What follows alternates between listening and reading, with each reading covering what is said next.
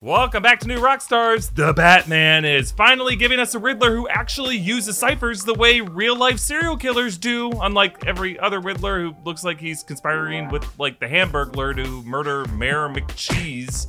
This is The Big Question, the podcast that gives you too much information about how everything cool about the Batman has been lifted directly from actual terrifying mass murderers of the real world. You may have cheered when you heard, "I'm vengeance." But us true crimers were like, Matt Reeves, you fool, they never caught Zodiac. I'm Eric Voss. Here with me to do some ciphering is our very own hurdy-gurdy man, off-screen producer, Zach Huddleston. Hello, Eric. I'm wearing a hat for this episode because my hair is a little bit more Ted Kaczynski than I'd like to admit, okay?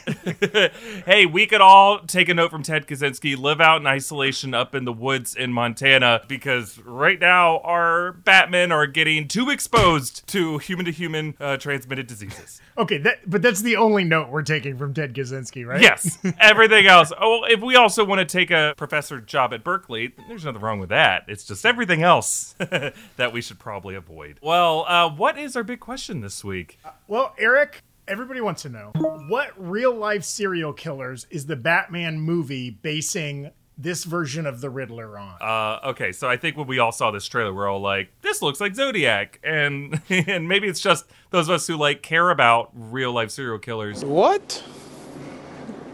Bro, what are you talking about, man? Zach, I don't know about you, but in between The Dark Knight and The Dark Knight Rises, I remember there was like a brief fan push for the third movie to bring back the Riddler and follow in the footsteps of Heath Ledger's Joker and make the Riddler like a super dark one inspired by the Unabomber. Of course, Nolan went in a different direction for Rises. But now it looks like Matt Reeves is doing exactly what we wanted. Yeah, the dark, gritty, Jim Carrey-inspired reboot we've been calling for since Batman Forever. You betcha! Yeah, that's what we wanted. That's what we wanted. I guess the real question is, do we really want this kind of Riddler? Because we're going to break down everything we know about Paul Dano's version of this character and how each component of his character is actually lifted directly from some terrifying detail from the deadliest and creepiest serial killers in modern American history. Zach and I are going to do New Rockstar's version of Last Podcast on the Left, or My Favorite Murder, or one of those great, terrifying, stomach-turning podcasts. Last Riddle on the Left? Can we claim that territory? My Favorite Multiverse? Yeah, we've already ruined both of those. Everyone who's like a subscriber to one of those is like, pass. All right, well, let's start with the biggest influence on this Riddler. Definitely appears to be the Zodiac Killer. Zach and I both live in California and have for the past decade, and if you're a Californian, you are well aware of Zodiac. He should be on our state flag. Maybe he is. Maybe that bear on the California state flag was Zodiac, because they never caught him. All right, so who was Zodiac? Zodiac was and maybe is a serial killer in California, credited for at least 5 people murdered from the period of the late 60s to the early 70s, but maybe more. Zodiac mailed these cryptic letters to newspapers and police, all signed with the code name of Zodiac or Z, sometimes just with the symbol that you've seen. It is the target-looking thing that showed up creepily in the background of that Morbius trailer. Remember that? Yeah. Now, one of the later letters that was sent to media claimed to have taken 37 lives. As the years went on, Zodiac letters kept saying, like, Zodiac 37, SFPD 0. But those letters, unlike the early ones, were not directly proven to be Zodiac ones. Some people believe they may have been copycats or just other people screwing with the cops. Now, Zodiac's story was dramatized in the amazing David Fincher film Zodiac, starring, well, the Avengers. Basically, Iron Man, Hulk, and Mysterio are all in that movie. Not to mention Anthony Edwards, Dr. Whatever from ER. Yeah.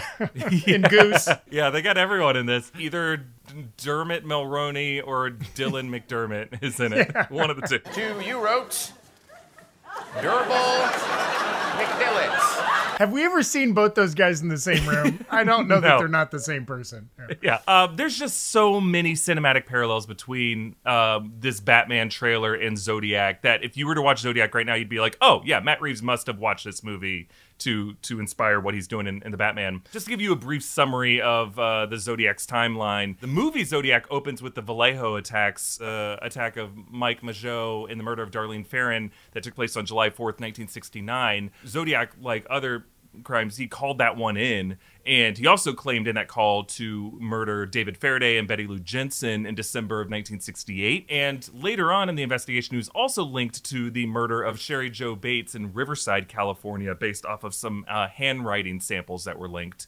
But that wasn't necessarily confirmed. But really, the famous Zodiac panic began when weeks after the Vallejo attack, Zodiac mailed letters to 3 newspapers in the Bay Area, the San Francisco Chronicle, San Francisco Examiner, and the Vallejo Times-Herald, and he demanded to all those editors that they print 3 parts of a cipher that he said would reveal his identity, and this was called the Z408 cipher. It was shortly thereafter solved by a teacher in North Salinas, Donald Hardin, and his wife Betty, and it translated to the following. And I'm not going to try to, make Zodiac sound too sexy here, because that would be inappropriate. Also, he might take offense to it, because I assume Ted Cruz is watching this.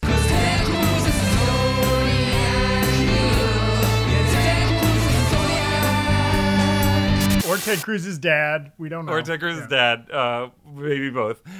This is what it translated to. I like killing people because it is so much fun. It is more fun than killing wild game in the forest because man is the most dangerous animal of all. To kill something gives me the most thrilling experience. It's even better than getting your rocks off with a girl. The best part of it is that when I die, I will be reborn in paradise and all the people I have killed will become my slaves. I will not give you my name because you will try to slow down or stop my collecting of slaves for my afterlife.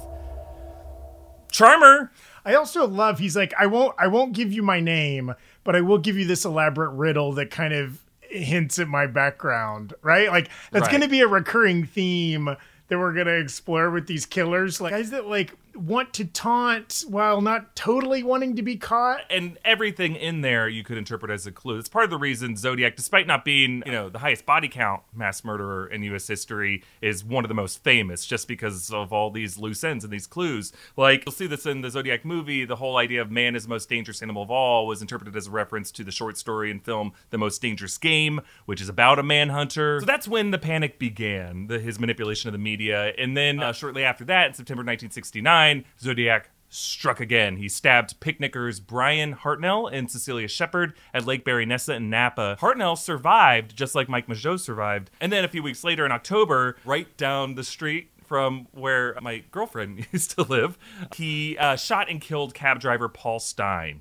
And he teared off pieces of Paul Stein's shirt, and he would later mail scraps of this to a newspaper. And Stein was Zodiac's last confirmed murder, but there were several others that he took credit for, that some believe he just read other unrelated incidents in the newspaper and took credit for the killing, but other people think that he may have been involved with others. But this is the last confirmed one. And then just moving right along, in November 1969, he mailed a scrap of the shirt into the Chronicle and had a new cipher that has been called the Z340 cipher. And during this time, Zodiac also chatted with attorney Melvin Belli live on a TV call-in show, but that was later suspected to be a hoax call by a different mental patient.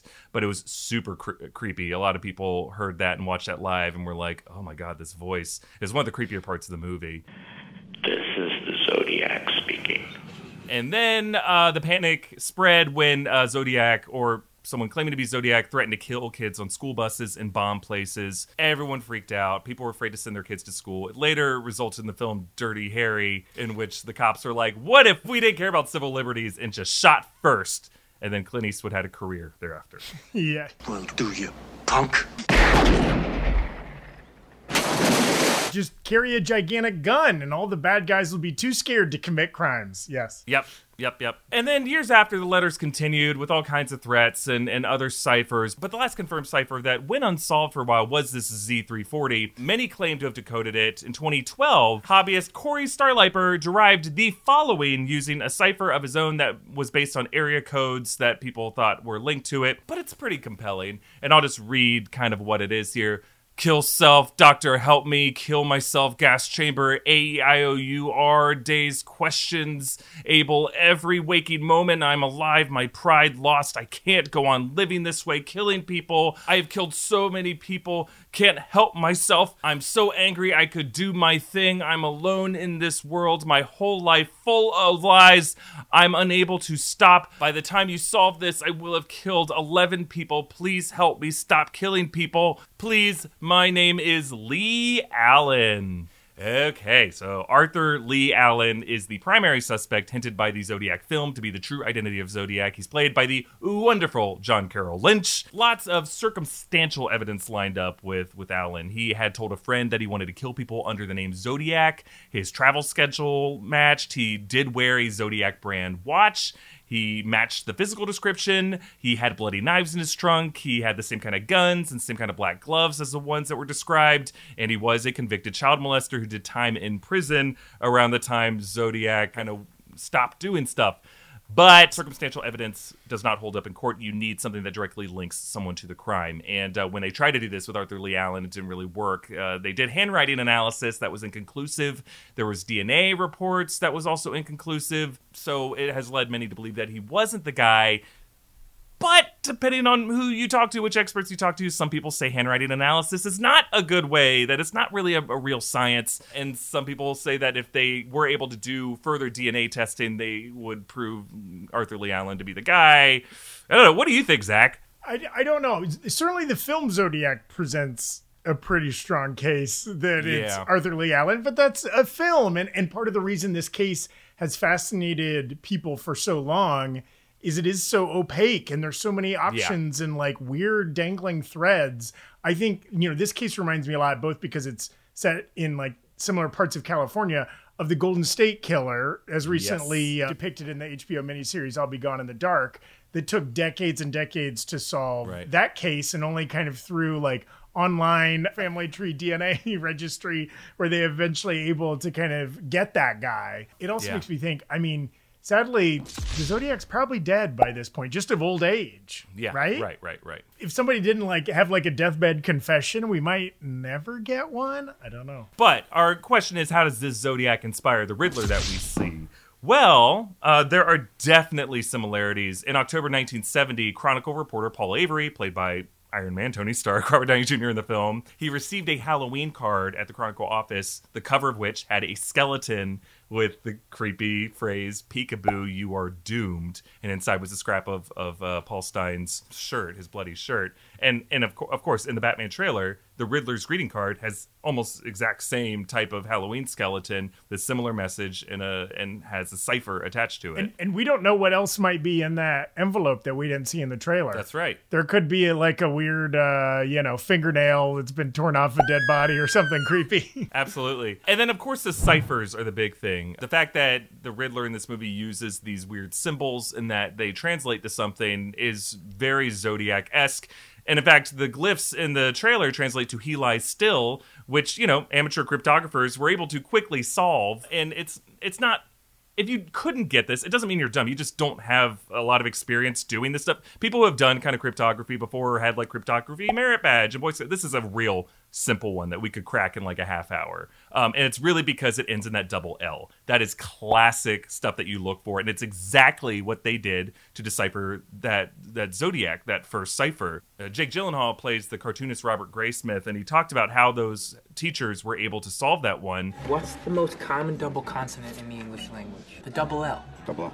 And what's the one word that we know that he'll use in here? Kill. Double L is exactly how we got the word still, and "He lies still." If assuming that is what it translates to, and Matt Reeves did that, that must have been pulled directly from the Zodiac mystery. There's also the detail of, in the trailer you hear Dano's creepy, booming voice. If you are justice, please do not lie. It's clearly he does want to be heard, which does echo the Call-In show, where the caller let out randomly this terrifying scream. You want me to talk to the district attorney?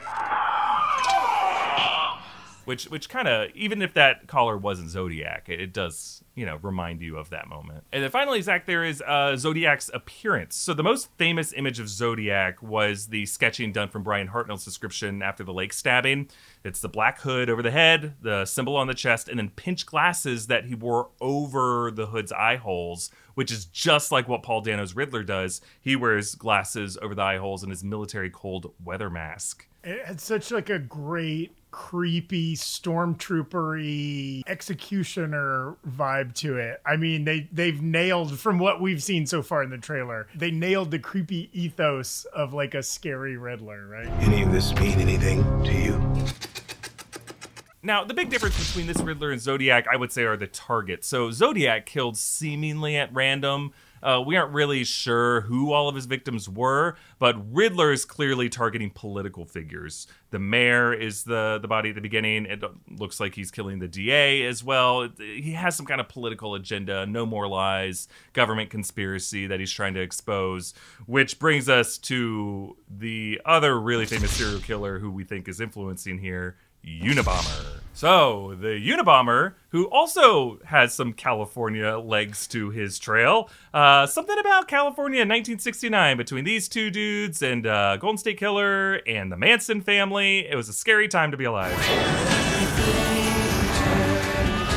I think it was more like the 80s, but wasn't the Night Stalker Richard Ramirez? Oh, yeah, Richard Ramirez. L.A., Grim Sleeper. Again, I think that's later in California, but we're fertile territory here in the Golden State for creepy killers. Something in the water. Something in the non-existent water. So Unabomber. Unabomber was Ted Kaczynski, Theodore John Kaczynski. From 1973 to 1993, he killed 3 people, but he tried to kill way more. He injured 23 others by mailing 16 bombs to places all over the United States. And the FBI used the case ID Unabomb, which stood for University and Airline Bomber. Those were most of his targets. So, bit of background on Kaczynski. He was a very, very intelligent mathematics professor at Berkeley. There was that joke in Good Will Hunting where he talked about a guy and he was worried that Matt Damon is going to become the next Unabomber. Then he went on to Berkeley, was assistant professor, showed amazing potential. Then he moved to Montana and he blew the competition away. But he was teaching at Berkeley and then was liked by his students, suddenly out of nowhere resigned in 1969. And then he moved back with his parents in Chicago, and then after a couple years later moved to this remote cabin that he built in rural Montana. And while he was there, he got really pissed off at nearby landscaping and logging, and there he began his life of domestic terrorism. He tried to sabotage the companies and realized that wasn't enough, so he started building bombs. That's it. Nice and hot. Yeah, boy. In 1978, he tried to bomb Northwestern professor Buckley Crist, who called in the suspicious package, and then poor campus police officer Terry Marker opened it. Luckily, it did not kill him, but it did injure his hand. And in 1979, he tried to bomb American Airline Flight 444, but a faulty timing mechanism caused it to smoke. So it did not explode, thank God. It would have brought down the plane, though. That's when the FBI got involved, because when you try to bomb an airplane, that is a federal crime.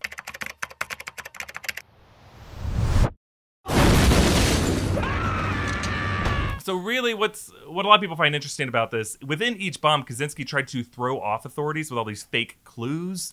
Like he would include these metal plates that was stamped with the letters FC, that maybe he was trying to make them think like, oh, that was the name of the bomber. There was a note left in one bomb that didn't detonate, and the note said, "Woo, it works. I told you it would. RV," which is just nonsense. He would use on all of his mailed bombs these $1 Eugene O'Neill stamps that people were thinking, oh, this would be a pattern. One bomb was embedded in a copy of the novel Ice Brothers, but the FBI did deduce that there was a theme of nature in all these, because he was like a nature man, and there were bits of tree branches and bark in most of his bombs.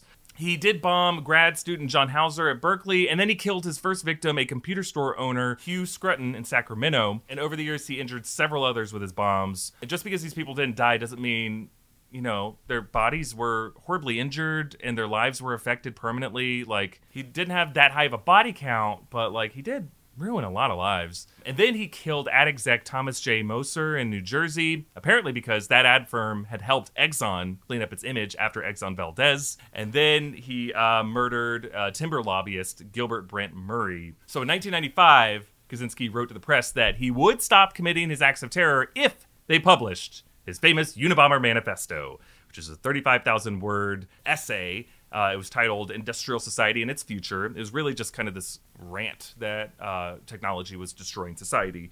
A theme that may not be wrong, but it was wrong, to bomb people to get attention to the subject.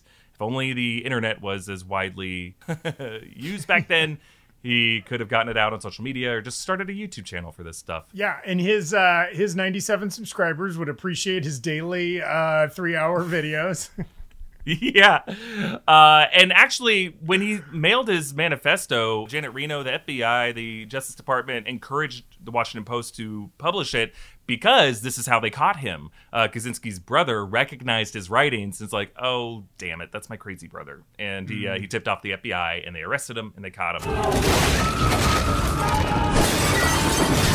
So how does the Unabomber inspire the Riddler? Well, obviously, the use of bombs. The Riddler does strap a neck bomb to Gil Colson, Peter Sarsgaard, the district attorney. But we should point out that the use of a neck bomb in particular, Unabomber mailed his bombs and would trick people into opening the package. The neck bomb seems a bit similar to a separate incident, the killing of Brian Wells in Erie, Pennsylvania in 2003. That was a scheme orchestrated, it seemed like, by Marjorie Dale Armstrong and Kenneth Barnes. It was depicted in that Netflix documentary series Evil Genius. Did you see that? Oh, so good. Other similarities, both Riddler and Unabomber are driven, it seems like, by political agendas, and both use ciphers. Kaczynski did keep a coded journal that he didn't send out to people. It's just his own journal that he ciphered in case he was ever caught. And he had a numerical cipher because he's like a mathematics genius. But unfortunately, he also kept the encryption key with the journals. So they were able to decode it and see it. At that point, they already had plenty of evidence. But the fact that he ciphered them like that is Riddler-esque. There's also the Dano Riddler appearance. So he wears his military surplus coat, a military cold weather mask. It is the kind of survivalist gear that you might see the Unabomber wearing. He was more famously depicted in the police sketch of the hoodie, but like there is some kind of like similarity in where they shop, I would say. Now, there are some other influences from history. You could argue characters like Jack the Ripper, maybe H.H. Holmes, who do inspire many fictional serial killers that you've seen over the years. Jack the Ripper actually was a Batman villain. So in the way that Jack the Ripper forced Batman to solve the clue to exonerate himself might be something that the Riddler appears to be doing by implicating Batman in whatever the conspiracy is that he's trying to expose. But one big thing about this Riddler, Zach, is his use of duct tape. That seems to be very important to his character. And in a recent episode of Rogue Theory, our friend Shukri Abdi went into a very interesting theory that maybe the Riddler's parents were suffocated with duct tape, and now that's how he like gets back at everyone, by suffocating them with duct tape and strapping them down with duct tape. It is such a specific choice to do the entire face duct taped, right? We've seen maybe in other movies where like plastic bag and then duct tape to seal, right? But then you can still see the face. But like it's so specific to take the time. That's so much tape to make sure it's airtight. And I mean, do you also think though, it also might possibly be a way to avoid an R rating? Because like by making it opaque, you can't see a dead face. That might be a little heavier for censors. Ooh, that's interesting. Yeah, I didn't think about that, but yeah, that's definitely possible. But the duct tape is definitely key to it. Like a lot of murder, if you try to just look up duct tape, serial killer, a lot of people have murdered using duct tape to bind their victims. That's what you get at the hardware store, right? You buy a shovel, you buy a bunch of plastic sheets, and you buy some duct tape, right?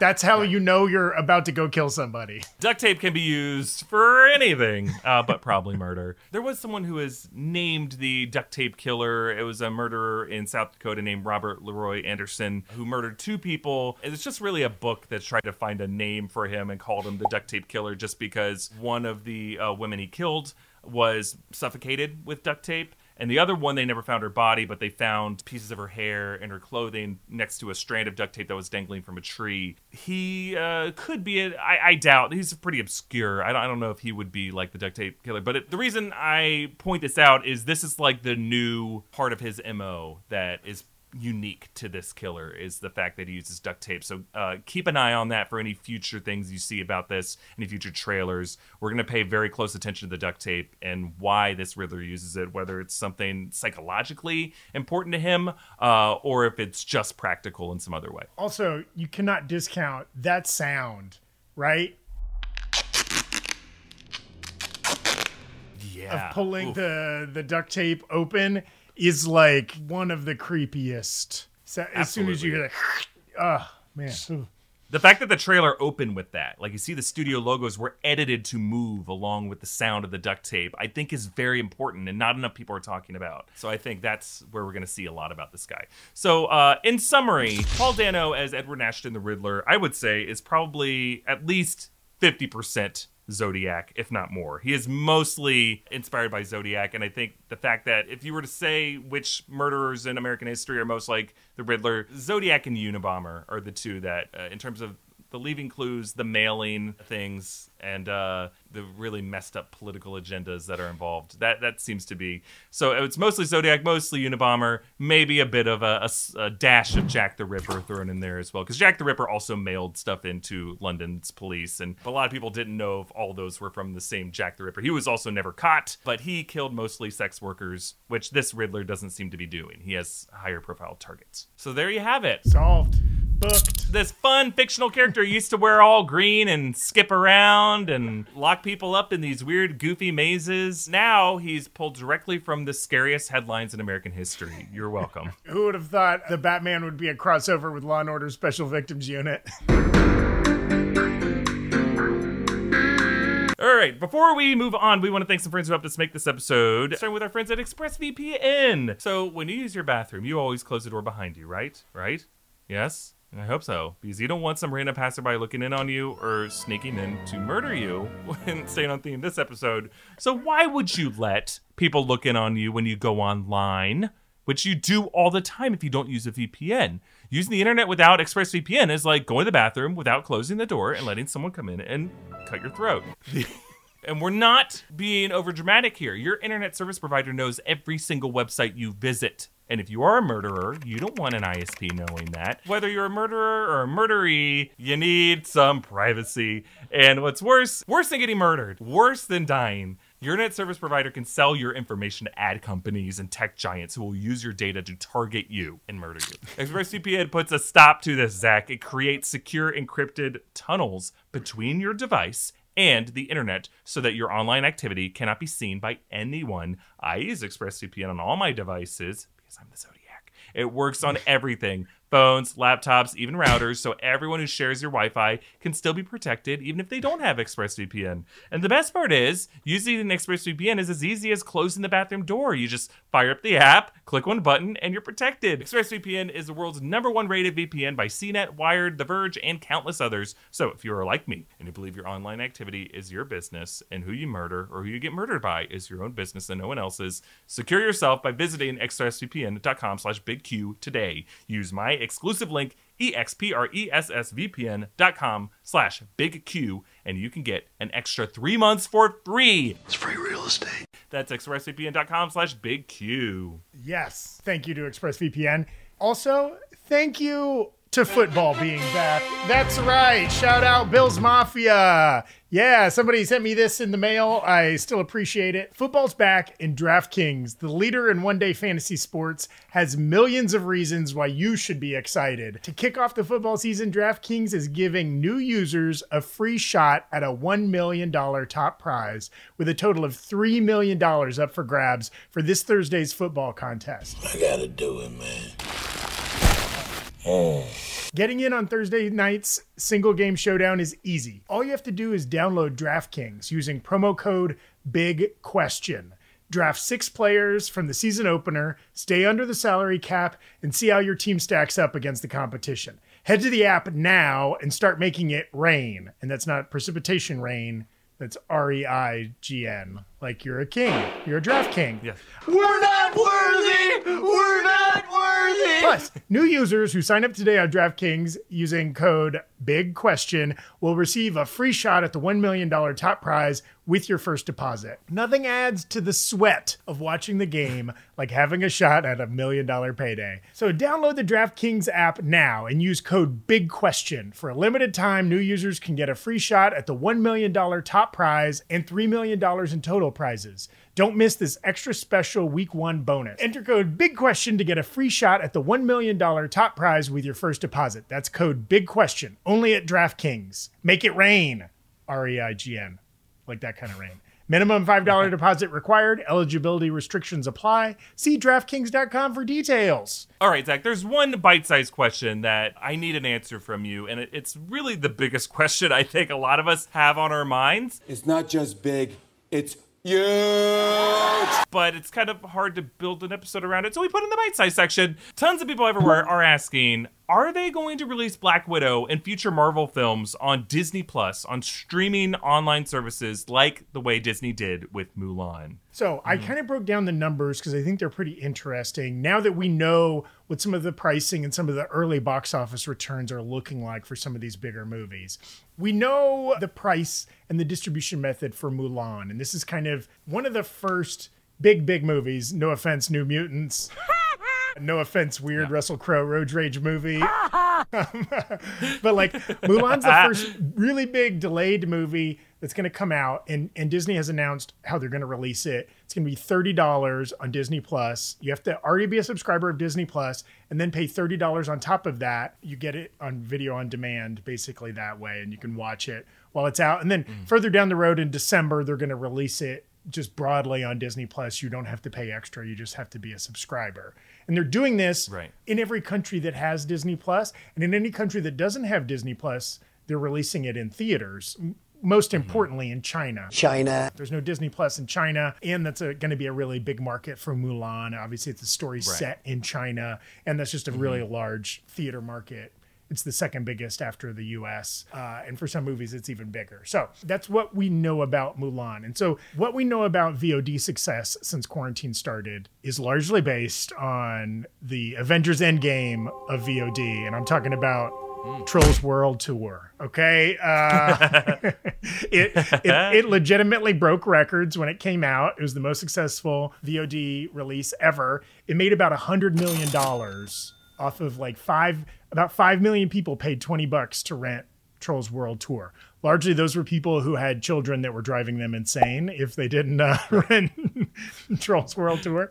So that's kind of our benchmark, right? So here's my back of the envelope math. And I'm calling this Trolls math, okay? Because for my Lord and Savior, Justin Timberlake as a troll doll. And I love you. Zach Huddleston. So again, if the Trolls franchise is at least probably less popular by half than the MCU, it makes about half what an average MCU made. Okay, Trolls could make $100 million pretty easily on VOD. If we double up that for an average MCU movie like Black Widow at a higher price, right? Because Trolls made $100 million, but at $20. So if we both double the number of people willing to rent it and we increase the price from $20 to $30, we can get to $300 million for Black Widow. Probably pretty reasonably. And again, Disney gets to keep all of that money instead of splitting it with a VOD or a theater. And $300 million domestically puts it on pace with Doctor Strange, Ant-Man and the Wasp, kind of your mid-tier recent MCU movies as far as domestic gross. Now let's say Black Widow can also get them 1 million extra Disney Plus subscribers. So like, are there 1 million people that aren't currently on Disney Plus that would sign up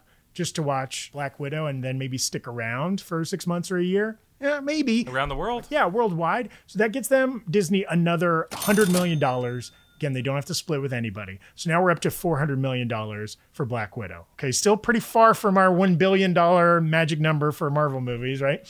But then let's say they're still doing international box office. It's kind of a hybrid thing where it's a little bit Disney Plus, a little bit of international box office in different markets. People are still going to want to see this movie in theaters, maybe even if they have the option of watching it on Disney Plus. So let's say they can even get half of what a normal MCU movie gets at the international box office. So like usually, again, your Thor Ragnaroks, your Spider-Man Homecomings can get $400 to $500 million total from the rest of the world outside of the United States. So let's say it could get half of that. Sure, some countries are going to have some shutdowns. There'll be social distancing enforced in some theaters, so maybe the numbers are a little bit lower. Theaters might have to drop their prices to incentivize people to come back. But if they can get half of what an average Marvel movie gets, that's $200 million.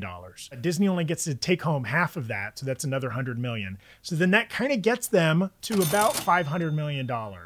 Which is more than kind of your Iron Man 2s or your early kind of phase 1, phase 2 Marvel movies. Is it a huge success? No, not compared to Captain Marvel or Black Panther, but it also keeps Disney from just losing a ton of money. So like you could see some kind of mixed strategy like this happening for Black Widow. I think it could happen depending on their internal calculations. Interesting. Thank you for breaking down all those numbers for us, Zach. We have time for one more Box of Scraps question, and we're staying on the theme of murder here. The question is, what is the closest you've ever gotten to being murdered? Both you and I kind of lived, worked, spent a lot of time in Hollywood. Not the industry necessarily, but the neighborhood. And for people outside of LA or haven't visited LA or something like that, the neighborhood of Hollywood is not where they make movies. It's just kind of a mixed, like, working class kind of neighborhood, has some sketchy nightlife. I lived there for a lot of my first 10 years in Los Angeles, walked home alone late at night, hung out in some seedier bars. So I was probably getting relatively close to murder on a monthly or weekly basis. But the closest I ever got, so I lived in a house in Hollywood, kind of in the middle of like working class Hollywood with two other people. One of my roommates was gone one night, and it was myself and this woman who's my third roommate. I didn't know that well. She'd just been there temporarily. And everybody was about to move out of the house. We'd kind of closed our lease. It was our last month there. Everybody had a new place to move to, but it was one of the last weeks. And so there were for rent signs on the outside of the house. And so I go to bed, not thinking anything of it. I wake up the next morning. My bedroom door is open. Dun, dun, dun, dun. I always closed it, of course. And then I kind of come out, and the roommate, she's there, and she's like, "Hey, did you forget your keys last night?" And I was like, No, I was just normal. I was watching TV in my room or something like that. She's like, "Oh, because I thought I heard somebody breaking in last night." And so we kind of look around, and in the kind of the living room of this home, the window screen had been popped off of the window. There's like a hole torn in it, like somebody like yanked it off, but the window was locked. And then we kind of walked around and looked, and like most of the window screens had been torn off the windows. And eventually we looked, and in the bathroom, there was one of those like weird windows that's like, I don't know, it's only like this tall, kind of a long one that's kind of like high up above the shower. I leave those open all the time. You got to get, you take those big nasty shits. Something's got to be there. Or a big nasty shower, whatever you're doing, and a big nasty toothbrush and whatever. So that window had been closed, but it had been unlocked. The screen was popped off, and in the bathtub, directly underneath that window, were muddy footprints. Oh, and by the way, we also discovered that the front door was unlocked. Which, again, I had locked it before I went to bed. We didn't leave our front door unlocked. And so I pieced together, this is exactly what happened, okay? Somebody saw the for rent sign. I don't know if it was a drug addict, a homeless person, a vagrant, just a ne'er-do-well, whatever, and assumed that the home was vacant. And maybe they're looking for a warm place to sleep at night. This had to have been very late. It was after I went to bed. They try to get in. Finally, they find a window. They crawl in through the bathtub. And luckily, I think they came to my bedroom first. They opened up a door, saw a dude sleeping in a bed, and were like, "Oh, crap, this place is not vacant." And so then they just walked out the front door. They didn't steal anything. Right. They didn't hurt anybody, but like they definitely broke in and then looked around and then left. And I was just like, maybe the real answer to this question is, I don't know how close to murder I was, but I really felt scared for my female roommate. I was like, oh, thank God that person walked into my bedroom first, assuming they were a male and could have been up to no good, right? Like I'm glad they might have saw my giant lunky body on a bed and left not wanting any of it. So I don't know. That's my like unaware closest to murder moment, I think. And Zach, we know when you sleep, you're doing arm curls in your sleep. Right. So that's right. I sleep covered in knives. I just have blades laying all over me. So it gives off a very scary energy. And unfortunately, your other roommate, Brandon Barrick, was murdered. But, Rest in peace. What's the closest you've ever been to getting murdered, Eric? Well, when I was researching Zodiac, a lot of the early attacks were couples who were on dates, who were just like on these remote dates. They were picnicking, whatever it was. And I remembered how my girlfriend and I, on one of our first dates, we went and got dinner in downtown Santa Monica. And then after the date, on Santa Monica Beach, they have these little sidewalks that lead out to these benches that are like on these concrete platforms that just face the beach. So, every 100 yards or so on the beach, there's one of these, and it's just like a place that you can walk to without having to get your feet all sandy, and just sit on the bench and you get to watch the waves. And she knew about the spot, and I was like, ooh, okay. We go there, and we were sitting out there, and we were just kind of like stargazing, and it was nice and romantic. And out in Santa Monica, there's people like walking around, there's people walking down the beach, couples walking down the beach, but it kind of feels like a lover's lane kind of of thing. We were looking out at boat lights on the water. We were trying to guess how far away the boat was, because there's usually boats that are out there. And, you know, I not to get too personal, but we like turned in and we had a moment. He blew into my mouth. And it lasted a couple minutes, but you know, your eyes are closed. Hopefully your eyes are closed when you're kissing someone.